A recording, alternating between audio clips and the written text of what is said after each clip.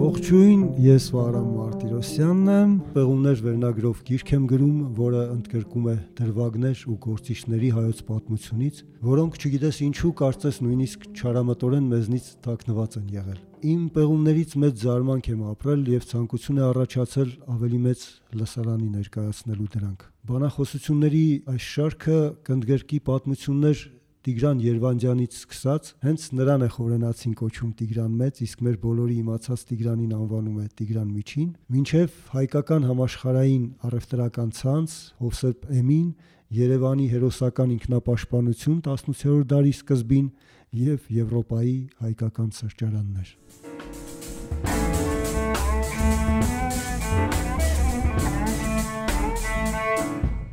Քրիստոնեությունը պետական կրոն եւ սպանված հայրապետեր։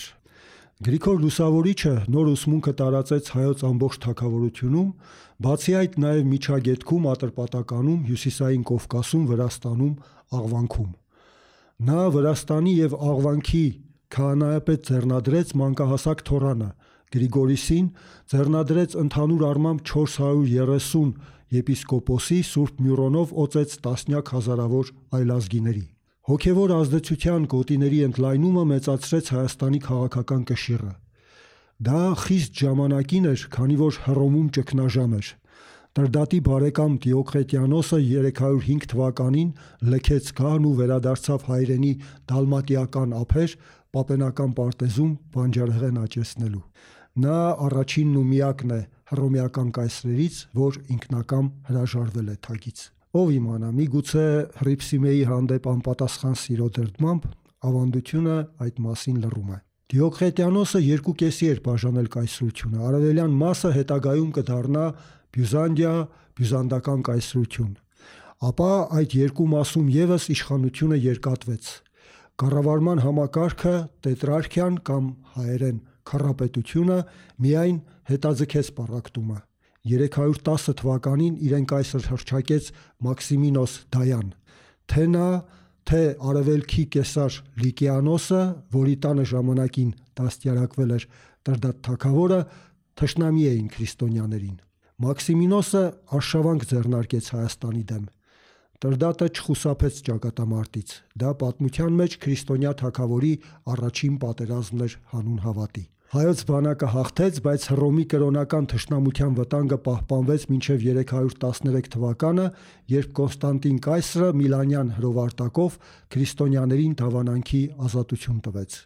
Արևմուտքում այս հրովարտակը քրիստոնեության հաղթաշավի սկիզբն է համարվում, բայց եկեղեցու նշանավոր պատմաբան Ադոլֆ ֆոն Հարնակի համաձայն Կոնստանտինը պարզապես ընդօրինակել էր հայոց արքա Տրդատին։ Մանավանդ որ միայն տասնամյակներ անց հռոմեական կայսրության տարածքում քրիստոնեությունը դարձավ պետական կրոն։ Ինքը կայսրը, ըստ որոշ աղբյուրների, մահից առաջ 337-ին զոհեր է մատուցել հեթանոս աստվածներին,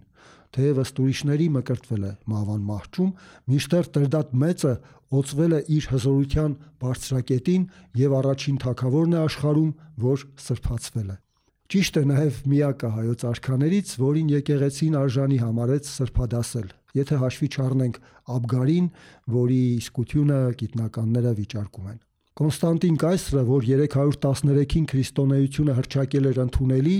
324-ին նախընտրելի կրոն, 325-ին հրավիրեց առաջին տիեզերաժողովը, համաեկեղեցական առաջին ժողովը, նոր ձևավորվող քրիստոնեական աշխարհում պառակտման սպառնալիքի վտանգը նկատի ունենալով։ Հռոմեական կայսրության Ալեքսանդրիա քաղաքում Արիոս անունով մի հոգևորական Քրիստոսի բնության մասին գաղափարներ էր ուսուցանում, որոնք մեծ խառնաշփոթ առաջացրին։ Բութանիայի Նիկիա քաղաքում հավաքվեց 318 եպիսկոպոս։ Կազմը շատ հետաքրքիր էր։ Ամենապատվավոր հյուրերը այսպես կոչված կենդանի նահատակներն էին, որոնց չարչարել էին հեթանոսները։ Նրանք մի ոտնանի էին, մի ակնանի, կռնատ, այլ խեղումներով։ Իսկ մասնակիցներից մեկը հետագայում հայտնի կդառնա աշխարհին որպես Սանտա Կլաուս։ Դա Նիկողայոս եպիսկոպոսն էր, որը մահվանից հետո սրբացվեց։ Որպես սուրբ եղել է նետաձիգների, նավաստիների, նաև լոմբարդների հովանավորը։ Միգուցե մեր պատվիրակը եւ Սանտա Կլաուսը նստած են եղել իրար կողքի այդ տիեզերաժողովում։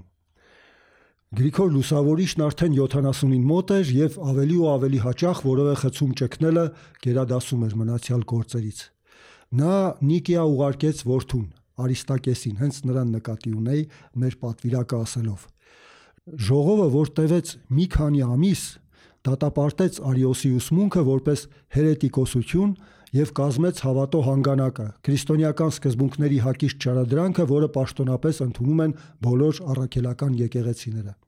Այն դարեր ի վեր ընթերցվում է պատարագի եւ ճաշու ժամերգության ընթացքում սարկավագի եւ հավատացյալների մասնակցությամբ։ Արիստակեսը, որ Հայաստան բերեց հավատո հանգանակը, ըստ ժողովրդական ավանդության, չէր փայլում ճարտասանությամբ կամ արտաքինով իր հոր նման։ Նիկիայում Արիոսի հետևորդները նրան ծաղրել են, թե հասարակ մշակի տեսք ունի։ Դե որ մշակ եմ, տեսեք, թե հիմա ինչ կանեմ։ Հիշելով Քրիստոսին, որը քայլում էր ջրերի վրայով, Արիստակեսը հրաշք է գործում, վերցնում է արորն ու հերկում մոտակա լճակը։ Նիկիայի տիեզերաժողովը վերականգնեց համերաշխությունը քրիստոնեության մեջ, բայց երբ Բյուզանդիան պաշտոնապես ընդունեց այդ կրոնը, սրվեց Հայաստանի քաղաքական հակադրությունը Իրանի հետ, որտեղ ազգությամբ ոչ պարսիկ քրիստոնյաները մինչ այդ դավանանքի ազատություն ունեին։ Նրանք, մեջբերում են մեր պատմիչին, ապրում են մեր հողում, բայց համամիտ են Կեսարի, մեր թշնամու հայացքներին, կհայտարարի չորրորդ դարի կեսերին Պարսից շահը։ Չորրորդ դարի Հայաստանում նաև ներքին հակասություններ առաջացան պետության ու եկեղեցու միջև։ Իշխանության ուղղահայացը երկատվեց։ Ի տարբերություն նախկին ժամանակների, երբ արքան հավասար էր Աստծուն, իսկ քրմապետերը նրա սպասավորներն էին, որոնց անունները պատմությունը համարյա չի պահպանել, այժմ եկեղեցին էր ավելի մոտ Աստծուն,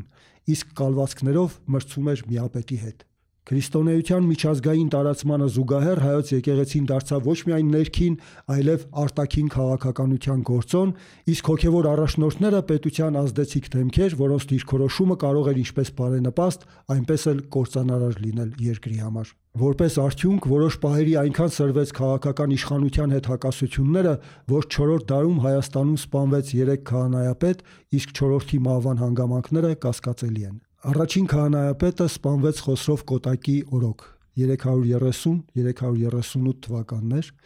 Նրա մականունը պահլավերենից թարգմանվում է Պստիկ։ Խորենացին նրան համեմատում է ոչ ավել ոչ պակաս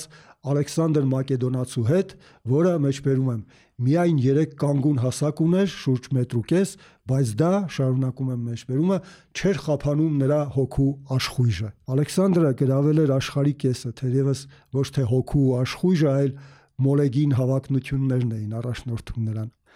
Խոսրովը Ալեքսանդրից մի փոքր բարձրահասակ էր, բայց գրում է Խորենացին, անփույթ լինելով քաջության ու բարի հիշատակների հանդեպ, զբաղված էր զբոսանքներով, թռչնորսությամբ եւ այլ որսերով, որի համար էլ անտառ տնկեց ազատ գետի մոտ, որը մինչեւ այսօր էլ կոչվում է նրա անունով։ Սա ասում է Խորենացին մինչեւ այսօր, այսինքն մինչեւ իր ժամանակը։ Բայց Խոսրով Կոտակի այս ժառանգությունը, որի համար նա արժանացել է պատմահոր նախատինքին, շուտով կդառնա 1700 տարեկան։ Երանի արգելոցի նման մի հիշատակ մնար ամեն հայ տիրակալից։ Թագավորի մյուս մեղքը ճակերտներում այն էր, որ չէր արգելել իր նախարարներին կապեր պահպանել Պարսից արքայի հետ, որը հավատակից չէր։ Թեև հավատակիցն ու բարեկամը միշտ չէ, որ հոմանիշներ են։ Պարսից շահանշահները այդ շրջանում նույնիսկ իրենց սատրապություններն էին հարկից ազատել համարյա 50 տարով, իսկ այ հավատակից Հռոմին Հայաստանը հարկ էր վճարում մինչև 358 թվականը։ Արիստակես քահանայապետը իրեն իրավունք էր վերապահում կշտամբել նախարարներին, համարելով, որ թագավորը բավարար խիստ չէ նրանց հետ։ Մի օր էլ 333 թվականին, երբ նա հովվապետական պտույտ էր կատարում, ծոփքի նախարար Արքեղայոսն իր գավառում անսպասելի հարձակվեց եւ սպանեց նրան։ Հուսիկ առաջին հայրապետին 341-347 թվականներ ընդհակառակը վրդովեցրել էր, որ հավատակից կայսրը պարտադրում էր Բյուզանդիայից կախում ունեցող երկրներին եկեղեցիներում իր նկարը կախել։ Կամ միգուցե այն, որ աշխարհիկ մարդու պատկեր էր ներթափանցում եկեղեցի։ Տիրան արքան էր գահին, նա կարող էր դա հանդուրժել քաղաքական նպատակահարմարությունից ելնելով, բայց Հուսիկ հայրապետը գետին էր գցել ու տրորել ոտքերի տակ նկարը։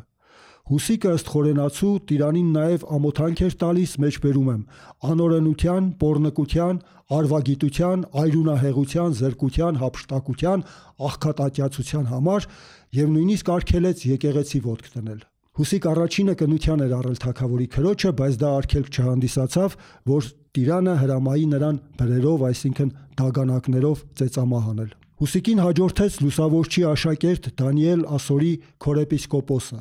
Նա տիրանին հանդիմանում էր ինչպես հին մեղքերի, այնպես էլ Հուսիկի մահվան համար։ Տիրանի հրամանով Դանիել Ասորուն խեղդամահ արեցին 347 թվականին։ Մինչ Հայաստանում թագավորական պալատն ու եկեղեցին վիճարկում էին իրար հետ առաջնությունը, երկրին սկսել էր սպառնալ մի սարսափելի վտանգ, որի անունն էր շապուհ։ Շապուհ երկրորդը աշխարհի միակ արքան է, որ թագադրվել է մոր արգանդում։ Նա պարսից գահը ժառանգել է 309-ին եւ իշխեց իր ամբողջ կյանքը 70 տարի։ Նա դարձավ պարսից ոսկեդարի հայրը, բայց աղետ Հայաստանի համար։ Խորենացին գրում է, որ հայոց տիրան արքան, մեջբերում եմ, հարկ վճարելով հույներին, մի մասնավոր բան էլ տալիս է պարսիկներին եւ խաղաղ ապրում իր հոր նման, նույնպես ոչ մի քաջության գործ ցույց չտալով։ Պատմական փաստերը սակայն թագավորի խաղաղ կյանքը չեն հավաստում։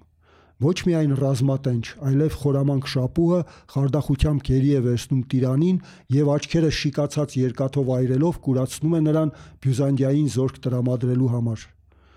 Հայոց գահը թափուր է մնում, քանի որ կույրը իրավունք չուներ գահակալելու, բայց եկեղեցու արժանավոր առաջնորդ նույնպես հեշտ չի գտնվում։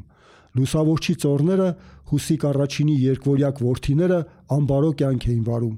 Նրանք կայծակնահար են լինում, ըստ Փավստոս Բյուզանդի, որպես աստվածային պատիժ, երբ Աշտիշատում գտնվող եպիսկոպոսանոցում, մեջբերում եմ, գինի էին խմում անառակների, պարուհիների, կուսանների ու խեղկատակների հետ։ 350 թվականին հայոց գահ բարձրացավ տիրանի որդին Աշակ II-ը։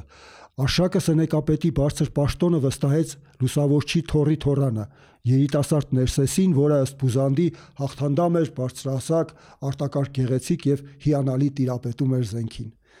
Ներսեսը հասակ էր առել Կեսարիայում, վաղ տարիքում ամուսնացել Մամիկոնյանների տոհմից Սահանդուխտի հետ։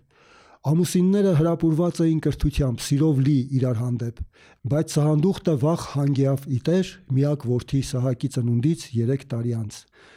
Արքան նախ Ներսեսին վստահեց իր հարսնախոսությունը եւ նա Կոստանդնուպոլսից Աշակին կին բերեց կայսերաքույր Օլիմպիային, ապա 353 թվականին առաջարկեց, որ անցնի հոգևոր ծառայության եւ որպես լուսավորչի ժառանգ ձեռնադրվի հայոց քահանայապետ։ Իրեն ավելի հակված համարելով աշխարհիկ անարժան կյանքին Ներսեսը մերժեց,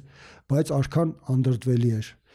Ներսեսը մեկնեց Կեսարիա օծվելու։ Ըստ ավանդության ծեսի ընթացքում մի աղավնի է սավառնում տաճարում եւ նստում նրա գլխին, ինչը բոլորը համարում են աստվածային բարեհաճության նշան։ Ներսես առաջինը, որին մեր պատմիչները հիշատակում են մեծ պատվանունով, հսկայական բարենորոգումներ է ձեռնարկում, ներշնչված ըստ խորենացու բյուզանդական, այսինքն այն ժամանակվա անկալմամբ արևմտյան փորձից։ 354-ին Ներսեսը աշխարհաժողով է գումարում եպիսկոպոսների ու նախարարների մասնակցությամբ, որտեղ, մեջբերում եմ, արմատախիլ արեց անգթությունը, որ մեր երկրում իբնե սովորական էր, որովհետև բորոտները հալածվում էին իբրև օրենքով պիղծ ճանաչված մարդիկ, հաշմանդամները չէին խնամվում, անծանոթ հյուրեր չէին ընդունվում, օտարականները պաշտպանություն չէին գտնում։ Ներսեսը բոլոր գավառներում աղքատանոցներ է բացում, օտարանոցներ, հիվանդանոցներ, որոնց մոտիկ բնակավայրերը պետք է բաժին հանեին բերք ու բարիքից։ Այս հայրապետը երբեք ճաշի չի նստել առանց աղքատների ու հաշմանդամների եւ անձամբ է սպասավորել նրանց։ Նա խստորեն դատապարտում է հարբեցողությունը, լեշ ու այրուն ուտելու բարբարոսական սովորությունը, ըստ խորենացու բառի, ամուսնական դավաճանությունը, մատնությունը, վրեժխնդրությունը, արգելում է ողբուկոցով թաղել հանգուցյալներին, դա վայել չէ քրիստոնյային, եթե նա հավատում է հանդերձյալ կյանքին։ Աշակը Ներսեսի բարենորոգումները խրախուսում է, բայց նրանց միջև առաջանում են քաղաքական հակասություններ։ Աշակը ջանում էր անկախ լինել թե պարսիկներից, թե բյուզանդացիներից, Ներսեսը վերջիններից վստահում էր։ Բյուզանդացիները պատանդ արքայազններ Տիրիթին ու Գնելին ուղարկում են Հայաստան, Աշակին իրենց ուզած պահին գահանկեց անելու նպատակով։ Կույր թագավորահայր տիրանը արքայազների կողմն է պահում։ Արշակի պատվերով տիրանին խեղտամահ են անում, ապա թունավորում են Օլիմպիա թագուհուն, իսկ Ներսեսը մեկուսացվում է երկրի կյանքից շուրջ 10 տարով։ Թվում է, թե այս բոլորը պետք է հանգեցներ պարսիկների հետ մերձեցման գոնե, բայց Հայաստանի ինքնիշխանության բարձրացումը անցանկալի էր նաև երկարակյաց մականունով հայտնի շապուհին։ Նա կանչեց Արշակին Տիզբոն։ Կարդացածս ամենատխուր տողերից է հայոց պատմությունից։ Փավստոս Բուզանդը գրում է. Արշակ թագավորը թեպետ եւ ուզում էր պատերազմ տալ, բայց հայոց աշխարհի ողջ զորքը այս բանին չէր համաձայնվում։ Հայոց աշխարհի բոլոր մարդիկ ստիպեցին, բռնադատեցին, շտապեցրին իրենց Արշակ թագավորին, որ վեր կենա, գնա ներկայանա Պարսից շապուհ թագավորին։ Շապուհը բանտարկեց Արշակին Անդմշն բերդում, որ կոչում էին նաև անհուշ կամ մոռացության բերդ։ Ոչ ոք իրավունք չուներ Պարսից արքային հիշեցնելու բերդի կալանավորներից որևէ մեկի մասին, այլապես կգլխատվեր։ Շապուհին Արշակի մասին այդպես էլ չեն հիշեցնում, բացի դրաստամատ ներքինի դեպքից, որը ավելի շուտ երևի առասպել է, եւ հայոց գահը ժառանգում է նրա որդի Պապը 370-374 թվականներ, որն իր պատանեկան տարիներն անցկացրել էր բյուզանդական արքունիքում, որպես պատանդ։ Նրա գահակալության օրոք Ներսես մեծի առաջ նորից բացվում են արքունիքի դռները։ Նա 18-ամյա թագավորի կողքին է 371 թվականի գարնանը, Ձիրավի ճակատամարտում։ Մոտակա նպատ լեռան լանջից հետևում է, թե ինչպես է Մուշեղ սպարապետը բյուզանդացիների մի գնդի օգնությամբ ջախջախում պարսիկներին։ Կարծես թե հասել էր թագի եւ տաճարի միջև միասնության կամ վերամիասնության բաղձալի պահը։ Բայց Պապը փակում է Ներսեսի հիմնած անկելանոցները, աղքատանոցները, կուսանոցներն ու մենաստանները, արտոնում է բանակ զորակոչել հոգևորականներին ու նրանց ազգականներին, այո, նրանք նույնպես այսօրվա բառերով ասած ազատված էին բանակից, որի շնորհիվ բազմապատկվում է բանակի կազմը, կրճատվում են վանքապատկան կալվածքները, դեռևս Տրդատ մեծի օրոք եկեղեցուն հատկացված 7 բաժին հողից 5-ը հետ է վերցվում ու տրամադրվում ռազմական ծախսերին։ Պապը գյուղերն ազատում է եկեղեցուն տրվող տասանորդից ու պտղի կոչվող հարկից, ցորեն, գարի, յուղ, պանիր եւ այլն։ Ներսեսն էլ բանադրեց Պապին։ Հավանական է, որ դա արագացրեց Ներսեսի մահը, որը տեղի ունեցավ 373 թվականին։ Ընդամենը շուրջ 40 տարեկանում, թեև հայկական ուշ պատկերագրությունը նրան ներկայացնում է որպես ծերունի։ Եթե հավատանք Բուզանդին, Պապն իր ձեռքով է Ներսեսին գինի մատուցել, մեջբերում եմ ըմպելիքի մեջ մահվան դեղ խառնելով, ավարտեցի մեջբերումը, թեև արքունիքը պնդում էր, որ նա վախճանվել է թոքերի հիվանդությունից։ Պապը, որ պետությունն ուժեղացնում էր եկեղեցու հաշվին եւ գաղտնի բանակցություններ էր վարում Պարսից արքա Շապուհի հետ, դարձավ հերթական հայ թագավորը, որին չորրորդ դարի հայ եկեղեցական աղբյուրները վերագրում են աշխարհի բոլոր մահացու մեղքերը։ Բայց հռոմեական պատմիչ ու զորավար Ամիանոս Մարկելինուսը, որը թագավորի ժամանակակիցն էր, բնութագրում է նրան որպես եռանդուն ու խոստումնաշատ գործիչ։ Եվ հենց Պապն էր, որ թույլ չտվեց Ներսես մեծի հաջորդին Կեսարիա մեկնել ձեռնադրվելու, ինչը մեծապես նպաստեց հայոց եկեղեցու անկախացմանն ու ազգայնացմանը։ Բյուզանդական կայսեր հրահանգով, բյուզանդամետ եկեղեցու եւ նախարարների լուռ հավանությամբ Պապն էլ սպանվեց, դառնալով այդ դարում սպանված երրորդ հայ թագավորը։ Հանգուցալուծվելու էր արդյոք պետության ու եկեղեցու հակամարտությունը եւ ինչպես։ Այդ մասին կլինի իմ հաջորդ պատումը։